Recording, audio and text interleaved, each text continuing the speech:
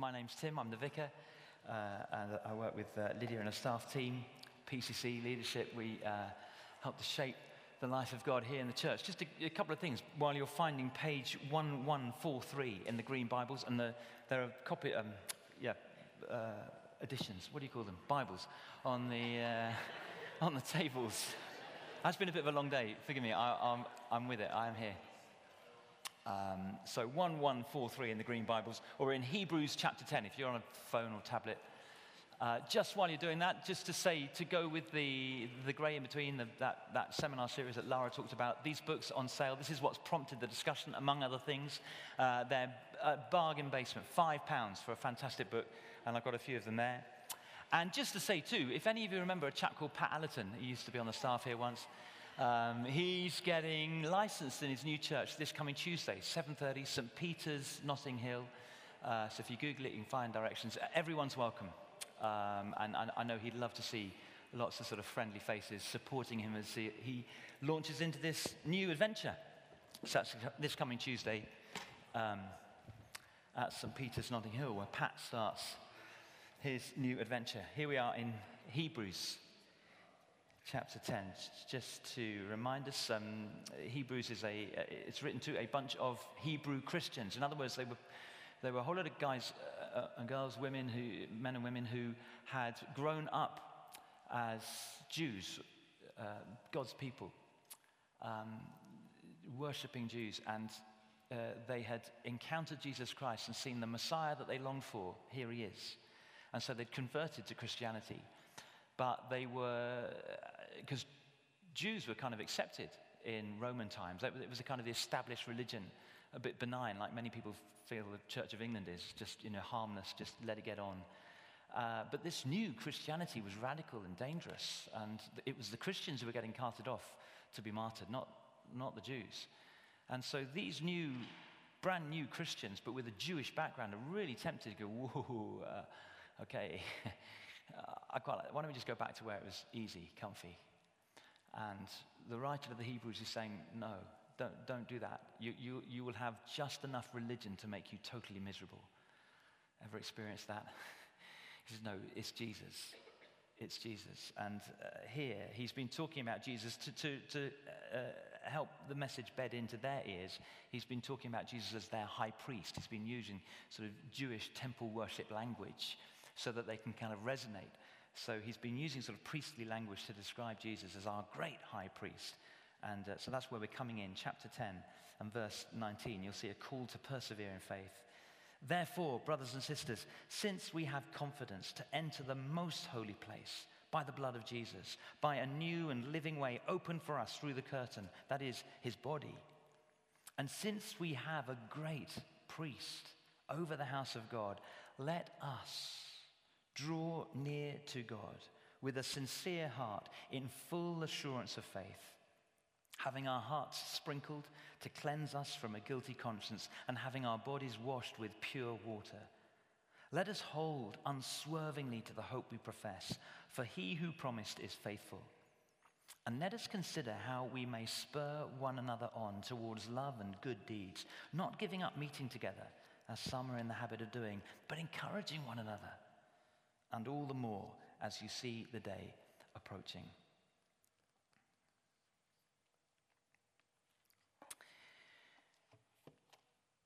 I bet you were thinking, oh no. As you came in here, regulars, visitors, I don't know what, I'd love to know what you're thinking.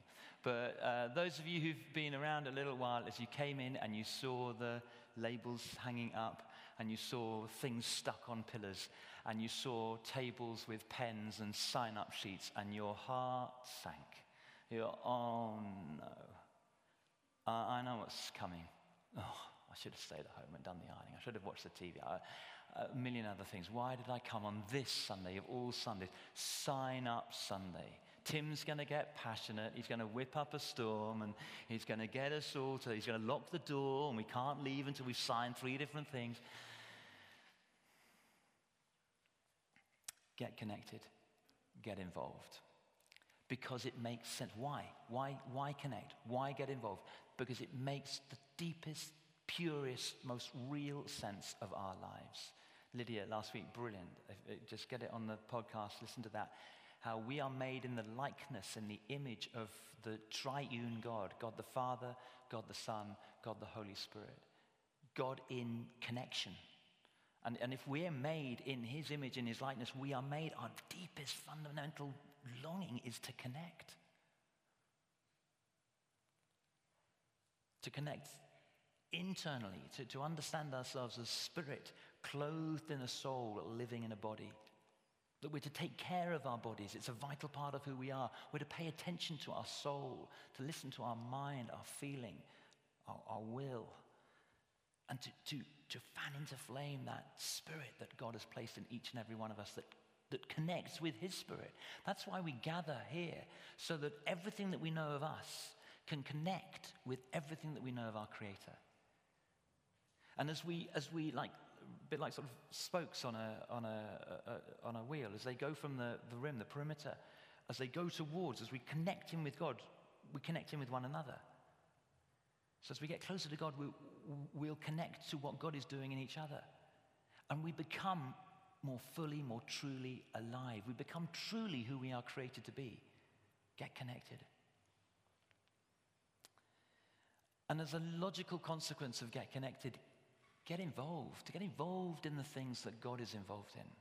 That's what I want to invite you to consider and commit to today. But the oh no, if we're honest, the oh no is that we're busy. And some of us, many of us maybe, are tired. I was speaking at the morning service, and a number of the families have been away all August. They've been off on a great family holiday. And you look at these parents, and they've just had a holiday, and they look exhausted, trying to get kids to school. And they're thinking, did that holiday ever actually happen? I'm more tired now than before I went. We're tired, we're weary.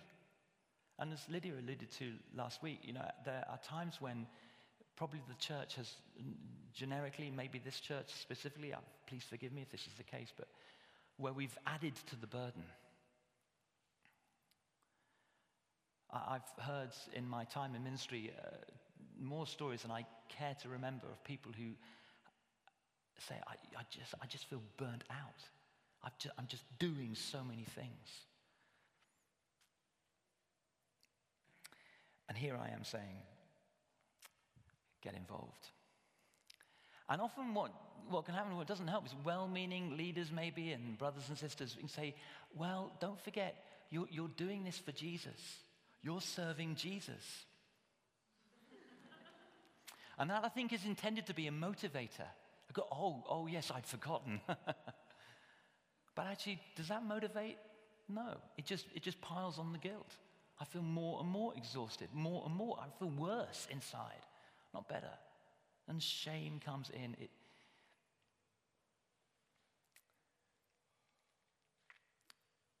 Here's the key thing that we need to grasp. The spirituality, the theology, if you like, behind all that we look to do in terms of activity as a church.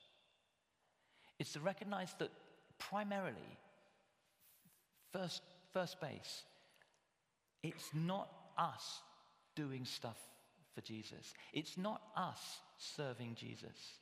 It's not us living for Jesus. It's him living for us. It's him serving us. It's that he first got involved with us. John puts it like this in his letter. This is love, not that we first loved God, but that he loved us and proved it by sending himself as an atoning sacrifice for sin. What did Jesus say to his followers, disciples? This is God in human form. You might expect that we'd be rolling out the carpet and getting out the best silver and everything. You're treating Jesus, God in human form.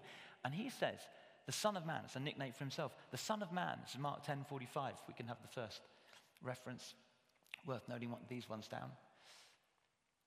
Even the Son of Man did not come to be served, but to serve and to give his life as a ransom for many. That's Jesus himself. I didn't come to be served, I came to serve. The writer of the Hebrews, just to give a little bit of background on this, it's just a page back. We've got it on the screen as well. Chapter 7, verse 23 to 25. In leading up to where we are now, the passage we just read, he says, now there have been many of those priests. He's talking about priests who serve the people of God. There's been many like Aaron and various others. They all serve, but then since death prevented them from continuing in office. But because Jesus lives forever, he has a permanent priesthood. Therefore, he's able to save completely those who come to God through him because he always lives to intercede for them. Question. What is Jesus doing right now? And the answer is, he's working for us. He's ministering us. He's at the right hand of God as a priest, as a mediator, an intermediate between us and God. Right now, he's interceding for us, praying for us. Oh, Father, will you look after these guys here? Will you inspire these guys here in Fulham, Parsons Green, as all brothers and sisters around the world? Will you enable them, inspire them? Oh, Father, go on. John 17, no time to go into it now, but read his prayer. That's what he prays. That I would be in these, I can't be everywhere, but these guys can as the church grows. Father, will you be in them through me by your Spirit? Again, you see the connection. Connecting us with the triune God. It's not that we work for Jesus. It's not that we get involved for Jesus' sake. Before and unless and until we recognize that he got involved with us. He is working for us. And it's off the basis and the inspiration of that by way of response, we reach out to others with Jesus' love.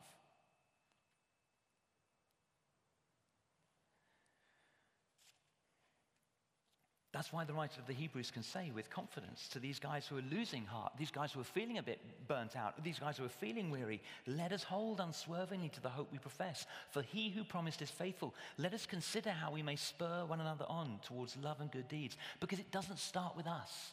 It's not us trying harder. It's us tapping into the God who works for us with all his effort, with all his love, with all his inspiration. And as we tap into him, as we connect with him, he enables us and inspires us to get involved with one another and to get involved in our local communities and networks and so on. Let's not give up meeting together as some are in the habit of doing, but encourage one another.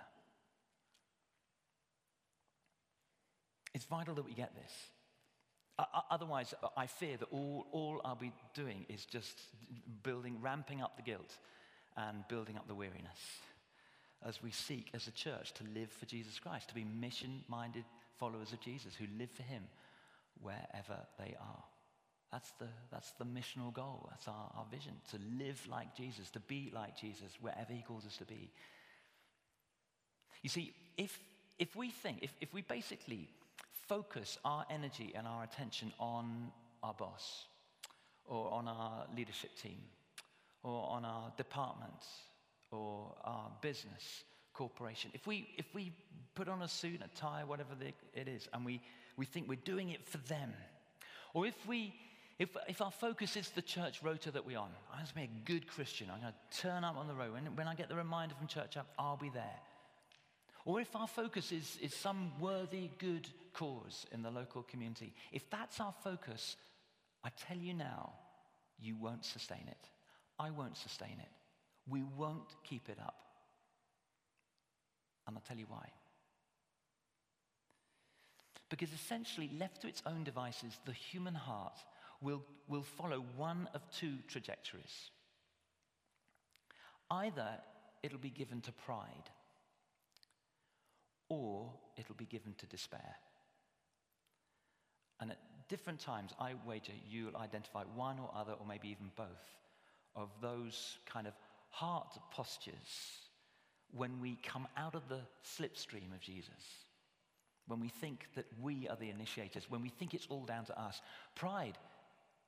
Hey, look at how effective my ministry is. I got involved in this team and it's really improved. Or I've done this and it's really great. Or look how amazing I am. The team really need me. You know, if it wasn't for me, ... Pride. And you won't sustain it. Or despair. Oh, I bet if I turn up, I'll be the only one, like last time and the time before.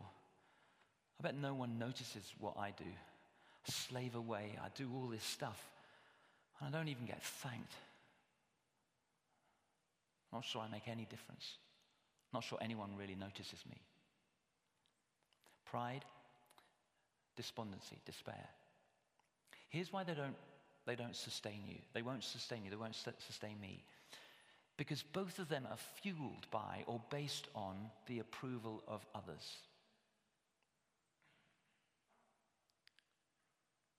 And that won't ultimately satisfy. It's really interesting, this little story, just as an aside, Mary and Martha. Do you know that story? Jesus goes to visit the house of the sisters, and Martha is busying away, getting everything ready. Of course she is. Jesus has come, probably one or two others as well. There's tea to make and hospitality. There's all this stuff to do. And Mary's just sitting at Jesus' feet. And Martha gets hacked off, as siblings are wont to do with one another. And so she could, Jesus, tell Mary to help. And I'm often, I'm very familiar with that story. I've been a Christian a number of years. I come back to it from time to time. I think I might have even preached on that from time to time. It troubles me because I find it so hard to get my head around what appears to be the injustice of it. Martha's doing all the hard work, and Jesus appears to rebuke her and says, Martha, Martha, there's lots of things to do. Chill your bones. Mary has chosen the best thing. Mary is sitting at Jesus' feet. Mary is just focusing on Jesus. And as tough as that is to hear, that actually is the priority of the kingdom. It's Jesus. Let me say, and please quote me, I am absolutely fine if at the end of this evening, as we just to let you know, we're going to have some drinks and nibbles and that kind of thing. We'll serve them all up. So we're going to have a sort of glorified lock-in here. And there are tables and sign-up sheets and all that kind of thing. I am really, really fine if you don't sign up to a single thing. I am honestly really fine with that. But the one thing I'd love you to take away from this evening is please make sure you're connecting to Jesus. Make sure you're getting involved with Jesus. If that is it, and you don't sign up a single thing, praise the Lord.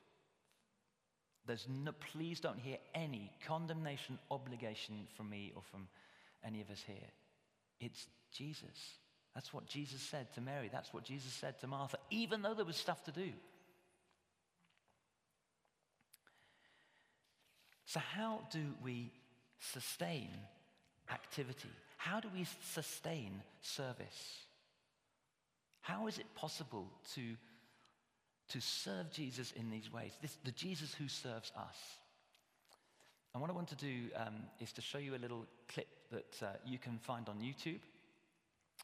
If you just punch into the search engine, bike drafts truck, then I think you'll find this.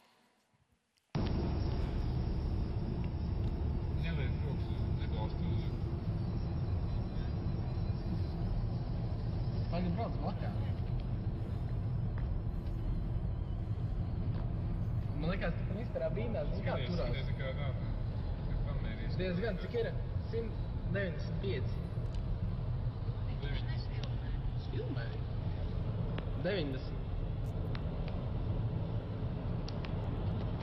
Pagaid, nu turies blakā, es gribu pafilmēt.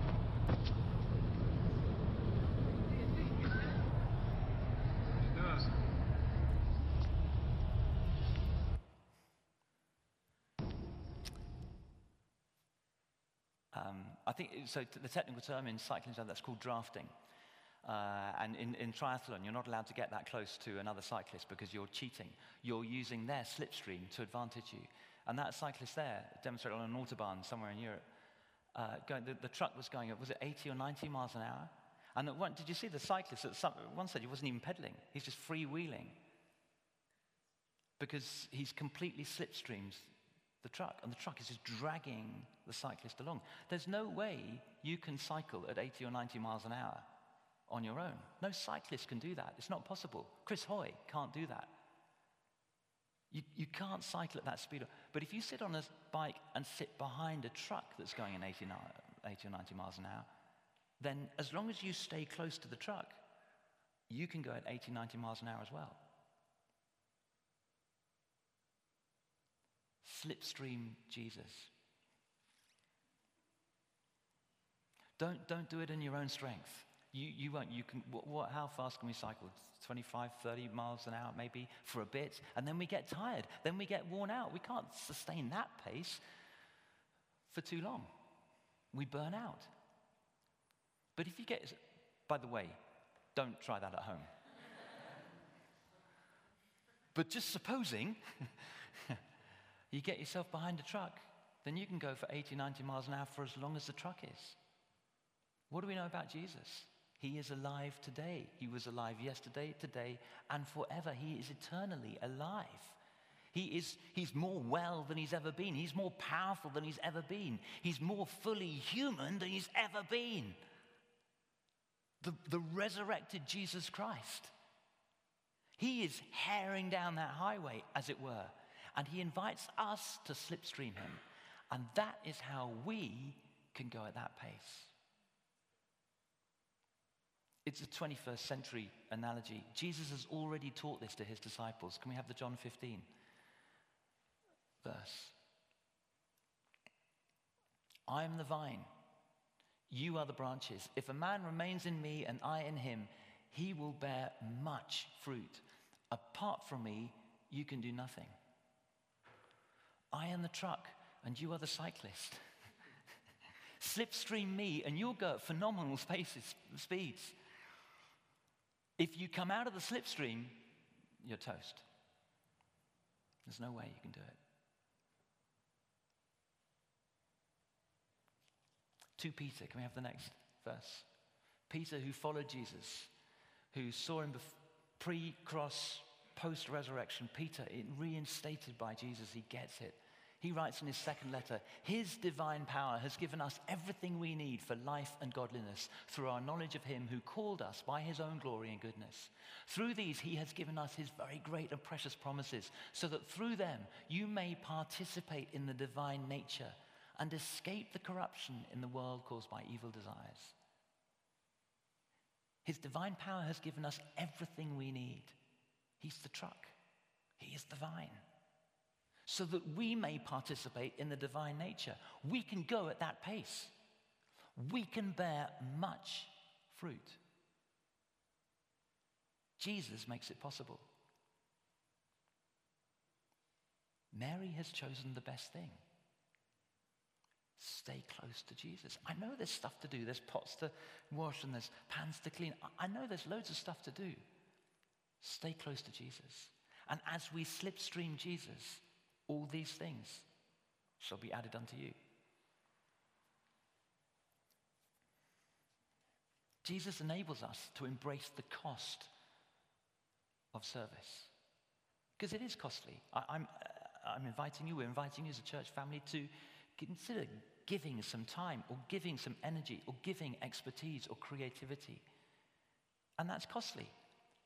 But because Jesus has borne the ultimate cost of death on a cross, because he's been there, if we slipstream Jesus as he goes through cost, we can face cost. Because 3 days later, Jesus smashed the power of death and was raised to brand new life. He is living a resurrection life. So if we slipstream Jesus, and if what Peter says is right, he has given us all his divine power that we may participate in the divine nature, then as Jesus lives the risen life, we, slipstreaming him, we can live the risen life. We can know what it is somehow, weirdly, madly, to do up work and relationships and all the stuff of life and serve his purposes here on earth for the sake of others. As he inspires us, as he strengthens us, as he enables us. We experience that in a small way here. I've been doing a little bit of sort of one-on-one research in preparation for this. I've been having 1 or 2 conversations with you. Some of you are here, you'll know who you are. And I start off by being honest. I'll be honest, it's a kind of confession time here. It may be that we've arranged an evening to worship and pray. We call it Presence in the summer nights. We just gather of an evening to worship and pray. And I put it in the diary, we plan it and we think, yeah, that'd be great, really exciting, looking forward to that. And when the Tuesday comes, around about 6 o'clock on a Tuesday, and there's some kind of evening thing going on, more often than not, somewhere in my heart, I'm going, oh no. Maybe it's been a bit of a busy day. I had a sort of to-do list I've just not got through. I've been sidetracked, distracted. I just got to 6 o'clock. Or maybe it's that I'd slightly forgotten it was on, and I sort of think, oh great, I've got a free evening. And I look in my diary, oh no. Your chuckling is telling me that I'm not alone in that experience. And we get to that stage and I think, okay, I've just got to, I can't kind of back out. Recently, Joe and I have been hosting a life group, which we've loved. We've really loved doing. But I'll be honest, there have been sort of 5 o'clock, 6 o'clock, and I thought, oh gosh, I've got a life group. Oh, I can't back out because we're hosting it. So I just have to make myself do it. So the doorbell goes, hi, come on in. Great to see you. Here's the thing. If that's that, I want to be honest. There's my confession. Here, this is also true. Come 9:30 or 10 o'clock that night, after a presence, after a life group, whatever it is, 9:30, 10 o'clock, I've never regretted it. Thank you for the murmurs, the ums. Neither of you. It's always been worth it. I had to make myself go there, but it's always been worth it. And what that is, theologians call that God's prevenient grace. It's like when we didn't even ask for it, he still gives us grace. What it means is I wasn't consciously slipstreaming Jesus. I wasn't consciously getting behind the truck to derive all his energy and pace so that I can live for him in that moment. I wasn't consciously asking that. I was just thinking, oh, here we go. And even then, in his goodness and his grace, he enables me to enjoy it. He enables me to live in it. And I get to the end of the evening thinking, oh, what if I'd started that by going, Lord, I can't wait for presents. What if I'd got behind the truck? It would have been even better instead of me working through the gears, as it were. But God is so good. And I've talked, when I've had these conversations, I kind of share that. And every single one of you I've talked with, you've done, yeah, true. I sort of think, oh no, I've got to go to life group. And then we go to life group, and actually, it was always better than I thought it would be. It was always worthwhile. I never regretted it. How much more? If Jesus promises, you stay close to me, the sap of my vine will work through your branches, you will bear fruit. That's why it's so good to get involved. To consciously, to intentionally get involved, to slipstream Jesus, and to access his power, access his spirit, live his life. It grows us as we commit to express service, to express Jesus in some way, shape, or form. It grows us. I was really struck that a little while ago, I can't remember what the occasion was, but we got one of those great big cards and got everyone to sign it for Alan Bannister. Do you know who I mean by Alan? Again, when you come to the All Together, Alan he's just a hero of faith. He's been in this church for, 20, 30 years. And he just comes, every Sunday he comes and he welcomes at the 10:30. And he is the reason why so many people at the 10:30 go, oh, what a welcoming church. It's because they've encountered Alan. He's kind of spirit-filled, sensitive, and just aware. He tunes in to whether you're a guest or a visitor, whether you want to be here or you're through. And he can meet you. He just gives a great first impression. But it isn't easy. I don't think Alan would mind me saying that his wife is not a churchgoer. It's not always easy for him to get himself here. As we all have in our relationships, there are things they're working out. Alan's life, isn't it? He was made redundant in his late 50s. He wasn't able to find kind of meaningful work after that. It's not easy. Alan's life is not easy. He wouldn't mind me saying that, I don't think. Yeah, I hope not. But he's there every Sunday. Shining Jesus. What struck me was and so I think it was maybe a 60th birthday or something, and we got a whole load of people signing the card. And as I was putting the card in the envelope, I just sort of, had a little sneaky read of some of these comments. And the comments that people made, they would sort of, Alan, they were talking about his character. You just shined, you're so joyful, you're so committed, you're so faithful. They were basically describing the fruit of the Spirit in someone's life. Here's the thing. When Alan got the card, I talked to him about it. I said, Alan, amazing card, what great comments. And he sort of shook his head and he said, it's like I don't really recognize this person. He doesn't see it like that. All he was doing was slipstreaming Jesus. He said, I'm just going to do what Jesus has called me to do and inspired me to do. That's all I'm going to do. He's not trying to be joyful or trying to grow character or trying to be friendly. That's what Jesus does in him as he just follows Jesus. The call is for us here, simply Mary-like, follow Jesus. Stay close to Jesus. Did you notice the cyclist at some stage, he wasn't even pedaling. He's completely freewheeling at 90 miles an hour. Jesus will enable that in you. You just give yourself, like Alan, you give yourself to Jesus and he will grow you in a way that no one else or nothing else can. We will mature. We will know the love, the joy, the peace, the patience, the fruit of the Spirit, the self-control. It will become a delight. These will be good things, not burdens. Come to me, Jesus says. You who are weary and heavy laden, come to me. Remember Matthew 11. Come to me. You feel tired, you feel burdened. Come to me, he says, and I will give you rest. My burden, there's still stuff to do. My burden is light. My yoke, still a yoke to wear, but my yoke is easy. Do you notice?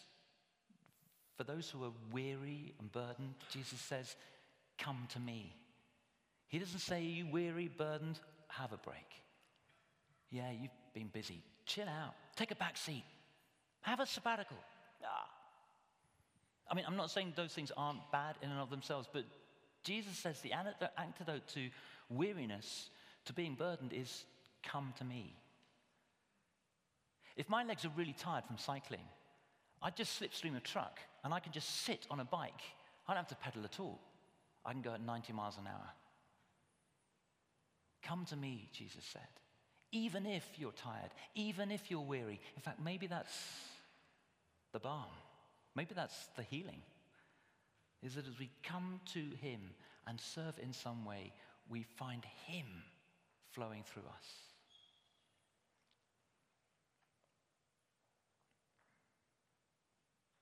Let's not give up meeting together, as some are in the habit of doing, but let's spur one another on to love and good deeds. Amen. By way of response,